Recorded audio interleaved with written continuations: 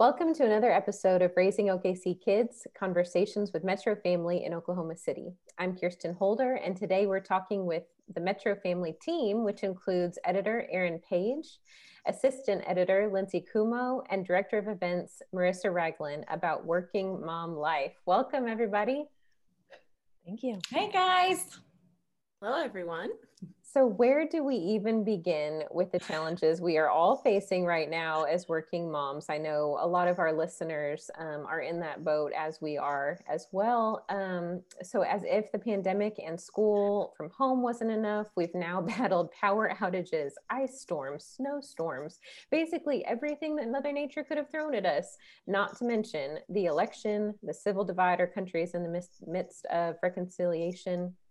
I hate to start this chat out listing off all the things that went wrong this year, but I do so to really name out some of the things that our families are carrying right now. This is a heavy year, and it has been for some time. This time in our lives has been, like I said, in a word, heavy. Let's start out our introductions, letting our listeners know who you are individually, where you're at in your life, what age your kiddos are, what your school from home / work from home situation looks like, just to give us a point of view on where you're coming from right now. So Erin, let's go ahead and start with you. Sure. I'm Erin Page, managing editor for Metro Family, and my husband Jordan and I have 3 kids. Like so many of you, I have been working from home for the last year, along with our whole Metro Family team. Jordan has worked from home off and on. Our oldest 2 kids have been on an A-B schedule for most of the year, which really means that I have been taking first grade and third grade again. And I really hope that I did better the first time around. Thankfully, my youngest is in pre-K and he has been able to go to school barring snowstorms, ice storms, power outages every day with his little mask on like a champ. So, I mean, we're just all here. And I've worked from home for a long time, but never with everyone else also here. I think when this pandemic first hit, it was so hard on parents because we were just thrown into this bizarre new way of life. And I think I expected for my family that the longer it went on, the more we would adapt and become accustomed to it. And that is not what is happening. Pandemic fatigue is hard. It is real. I think at this point, it's so hard for me to feel like I'm doing anything well in my career as a mom, as a wife, as a daughter, as a community advocate. The silver lining for me in all of that has been truly all of you, our whole parent community at Metro Family, who have provided some genuine opportunities to connect and support each other, even though we can't be together in person. Thank you for that. I think we're all feeling everything you were listing out right then. I was getting a little misty-eyed as you were talking because of the relatability. Lindsay, how are you doing? Oh gosh, I totally relate to what Erin is saying. I've worked from home for several years now, but having everyone home with me, man, she's right. I thought it would get easier. I thought we would get the hang of it. But man, it has just been the more that's been thrown at us with this or that, or who knows what next crisis. I just feel like every day is overwhelming in a new way. And yeah, it's just been a challenge to kind of navigate all that we've had to deal with this last year. I have 3 boys, 2 of which started junior high and one's in elementary. We started the year all virtual at home. So I was working in 3rd grade and muddling through 7th grade. That was really difficult. We transitioned to in-person this last semester, and that has came with a whole lot of emotion and challenges. And, even that has came with some quarantines and some weather. And so that's been a mixed bag of virtual learning and in-person learning. And, all the while just trying to find some bit of normal in all of these changes is just been a challenge. My husband's also working from home with me. That was new. He started that early on in the pandemic, and I don't see that ending anytime soon. So we're kind of work buddies, finding our little corner in the house here. You know, that's been interesting to navigate a new phase in our relationship together. So it's been good. You know, on some hands, I'm not here all by myself all day, but on the other hand, I'm not here all by myself all day. So I don't know. I saw a meme go across the other day about, I believe Aaron shared it about, you know, I'm ready for some precedented times, and man, can I get that as my vacation plans for this summer? That's what I'd like to book. I agree 100%. Marissa, how are you doing? I'm doing okay. You know, just trying to keep our head above water, I would say, is sort of been the constant treading. My husband and Nathan and I have a 6-month-old little boy, and from laboring to bring him here with a mask on to figuring out the juggle of, you know, not pursuing daycare because of the current situation. So we do a lot of juggling. I'm surrounded by baby toys right now. Even as we're recording this, I'm in this one space that doesn't have it in the window. And you know, it's just been a juggle, but we have thankfully been able to see, you know, in-laws, my parents, to be able to help us in an experience outside of these walls. I just ventured out in the snow yesterday and did some snow angels to be able to cope with new motherhood in a pandemic. So the juggle is truly real. So. No one's cup is 100% full right now, especially if you're a working mom, if you're just a parent in general. I think we're all having challenges we're dealing with right now.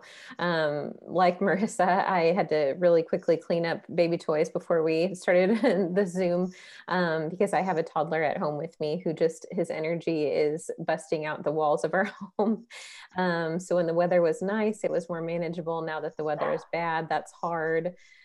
I've seen so many of our readers and our listeners share that it's like the hourly roller coaster of COVID right now. It's not, you know, day to day, it's like hour to hour. How are you doing? How are you feeling? And that is what hits home for me in my household right now.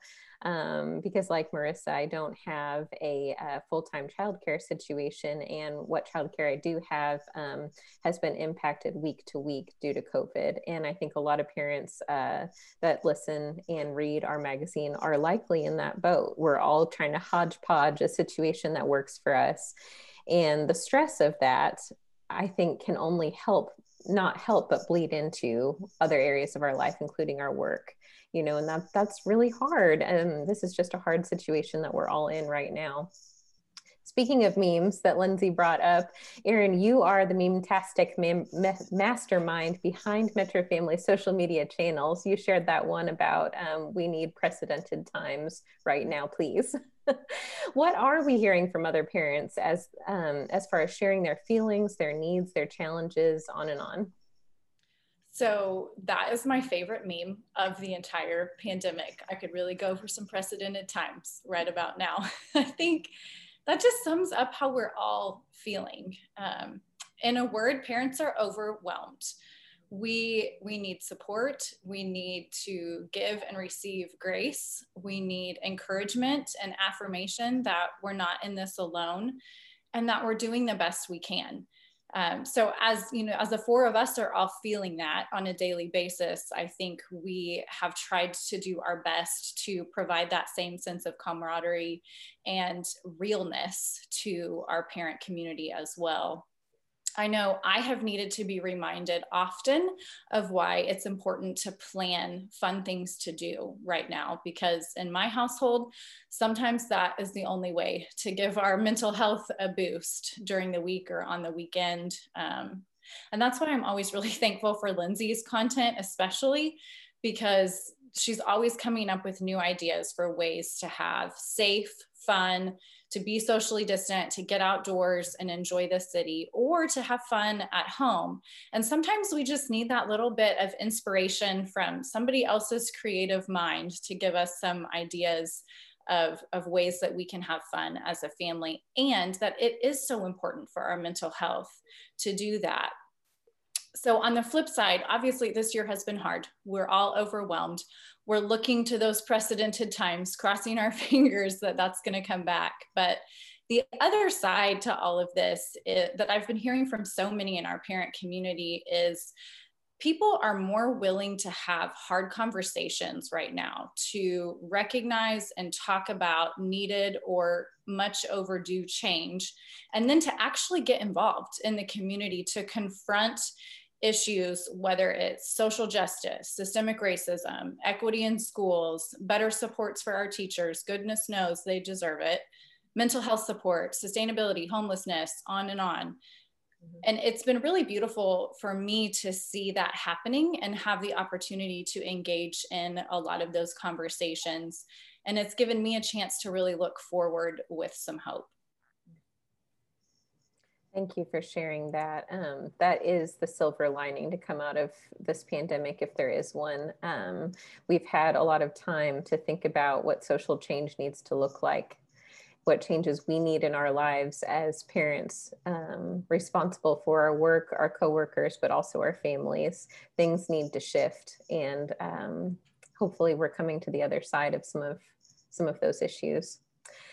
So for listeners of this podcast who have heard my interviews before, you know I can hardly continue on without knowing someone's Enneagram number.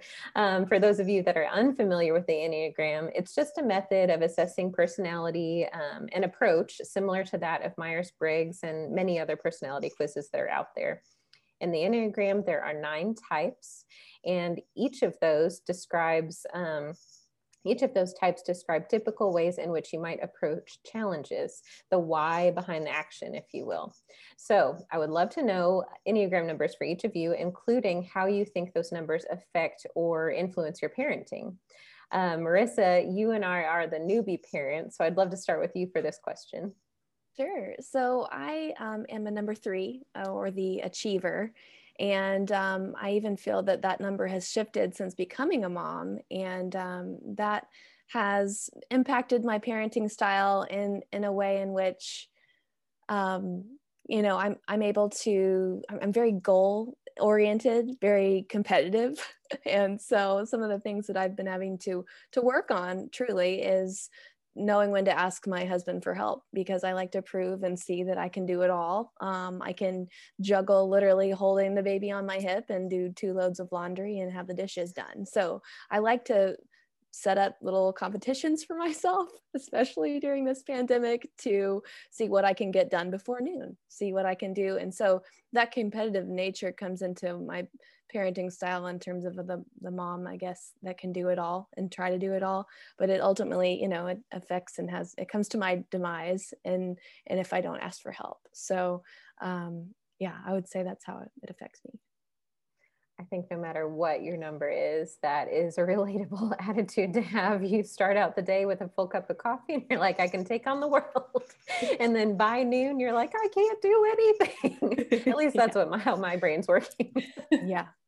I'm a 5, which means I'm the thinker. I'm kind of analyzing everything. So I can kind of relate to what you're saying. I'm trying to make lists and goals, and productivity is a key success metric for how I define my life. And sometimes when you're with kids and when you're trying to get a lot done all at the same time, that goes out the window. That doesn't mean you're an unsuccessful parent. So how do you kind of reconcile that in your mind? I am on the same page with you, Marissa. You're speaking my language right now, even though we're not the same number. Lindsay, how about you? So I retook the test just to see. It's been a little bit since I had taken one, so I wanted to see if anything had changed. It hadn't really changed for me. I'm a 2, closely followed by, I think it's a 9. So that makes me a giver and a peacemaker, which is not really a shocker considering I'm a middle child. So it didn't surprise me much with that, but kind of where that plays in a part in my parenting, you know, those words definitely seem like, oh, that makes her perfect for motherhood. But when it comes to giving, especially, I can give until I resent. And then I get mad and no one knows why, you know? And I'm just like, well, haven't you seen all of this? Well, they're just so used to it. That's just what I do. Well, And I don't even realize that's what I've done until, again, I'm mad about the situation. And then with the peacekeeper, are you kidding me? Peacekeeper with 3 kids? I don't think I really need to explain why that is an unachievable goal. So I think, again, I kind of set myself up for these unattainable goals sometimes in my head, and what I want to surround myself with. And so it's, again, I find myself picturing something that's just not possible in the real world. So I kind of have to check myself and my expectations for others because that's certainly not their goals in life is to be calm and peaceful along with what I want all the time. So those are important ways that I have to keep in mind, that those things don't always work in my favor. Well, and you brought up 2 good points, birth order roles, in addition to some of these approaches. And I think that is, I mean, that is something we have to constantly keep in check. I'm the oldest of 4 kids, actually 7 kids after my parents got divorced. And I'm the caretaker. And so I'm just trying to take care of everything, trying to do everything. It's not realistic. The other thing you brought up, and speaking of being unrealistic, is expectations. And I think that's something we all are, as parents, are very hard on ourselves about. And that's something we do need to monitor, especially when we're overloaded, when we're carrying way more than we're used to. Erin, how about you? So it usually surprises no one who knows me well that I'm an Enneagram 1, otherwise known as the reformer or the perfectionist. But I also have a wing 2, the helper. So like Lindsay, I relate to a lot of that as well. As a 1, I tend to have really high expectations, typically unrealistic, of myself. And then in times of stress, that absolutely extends to my kids and my family for sure. I am very task oriented. I can be inflexible, and I'm often really high stress, which is exacerbated in times of pandemic. Who knew? Yeah. So as a mom, it's been really important for me to give myself and my kids a lot of grace. That does not come naturally to me at all. For myself, it's way easier with friends and family. To give my kids a lot of affirmation, and thankfully for that comes naturally thanks to my 2 wing, and allow us all the space to make mistakes or to be late or to not look put together all the time. And since I'm a 1 and tend to focus on being a perfectionist, I made myself think through the positive things about being a 1 wing 2, which mean I'm really passionate. I'm good at instilling responsibility and empathy in my kids. I'm good at creating structure and boundaries for them, giving them positive reinforcement, and advocating for people and issues. And as I've done some research into the Enneagram, again, I'm a 1, that doesn't surprise anyone. And 1s really love vacation, because that can be the only time we feel we can relax and let go, when we are physically distanced from all of our responsibilities. And that is so true of me. My kids would tell you I'm an epic vacation planner, whether we're going on a trip somewhere or I'm just planning something fun to do around Oklahoma City. So there you have it. I love that you brought up the positive sides of your numbers. And for those of you who are regular listeners, I know a lot of that affirmation talk came from Stacy Johnson in your talk with her, where she made you do some affirmations on air. And those are so important for parents to be doing right now. We don't have many people to fill up our own cups right now. We need to do it ourselves. We already were in that position. And I think the physical distance that the pandemic has created between us has made that even harder. We're not able to see our girlfriends that we can, usually sit around and we fill each other's cups for. That's just not attainable right now. And so having those affirmations, I think, are really important. So thank you for sharing that. Yeah, with 2 teenagers in my household, affirmations are getting slim from my children. So I need to layer that into my self-care. Absolutely. Yeah. And I think kids at any stage, they have their pros and cons, but I can't imagine what you're going through with 3 teenagers in your house right now. So you'd like to think that because we're all home more, we don't have as much going on, not as many places to be, that we would have more time for those self-care moments that Lindsay was just mentioning. But unfortunately, that's just not true. I mean, as Marissa talked about, our to-do lists seem longer than ever. Our silver linings are also very valid, as is our stress and our feelings of insanity at times. So I'd like to talk about some of the techniques that we all use to implement to bring ourselves back to center and why those things are important. Erin just shared about affirmations. Lindsay, I'd love to hear from you and what you think. You know, I wish I was better at this, but you know, I should be really honest. This is an area I need to work on and work on a lot better. Because like you said, when you look back at that number, I'm a giver. So looking at myself is just not fun. I'd much rather focus on others.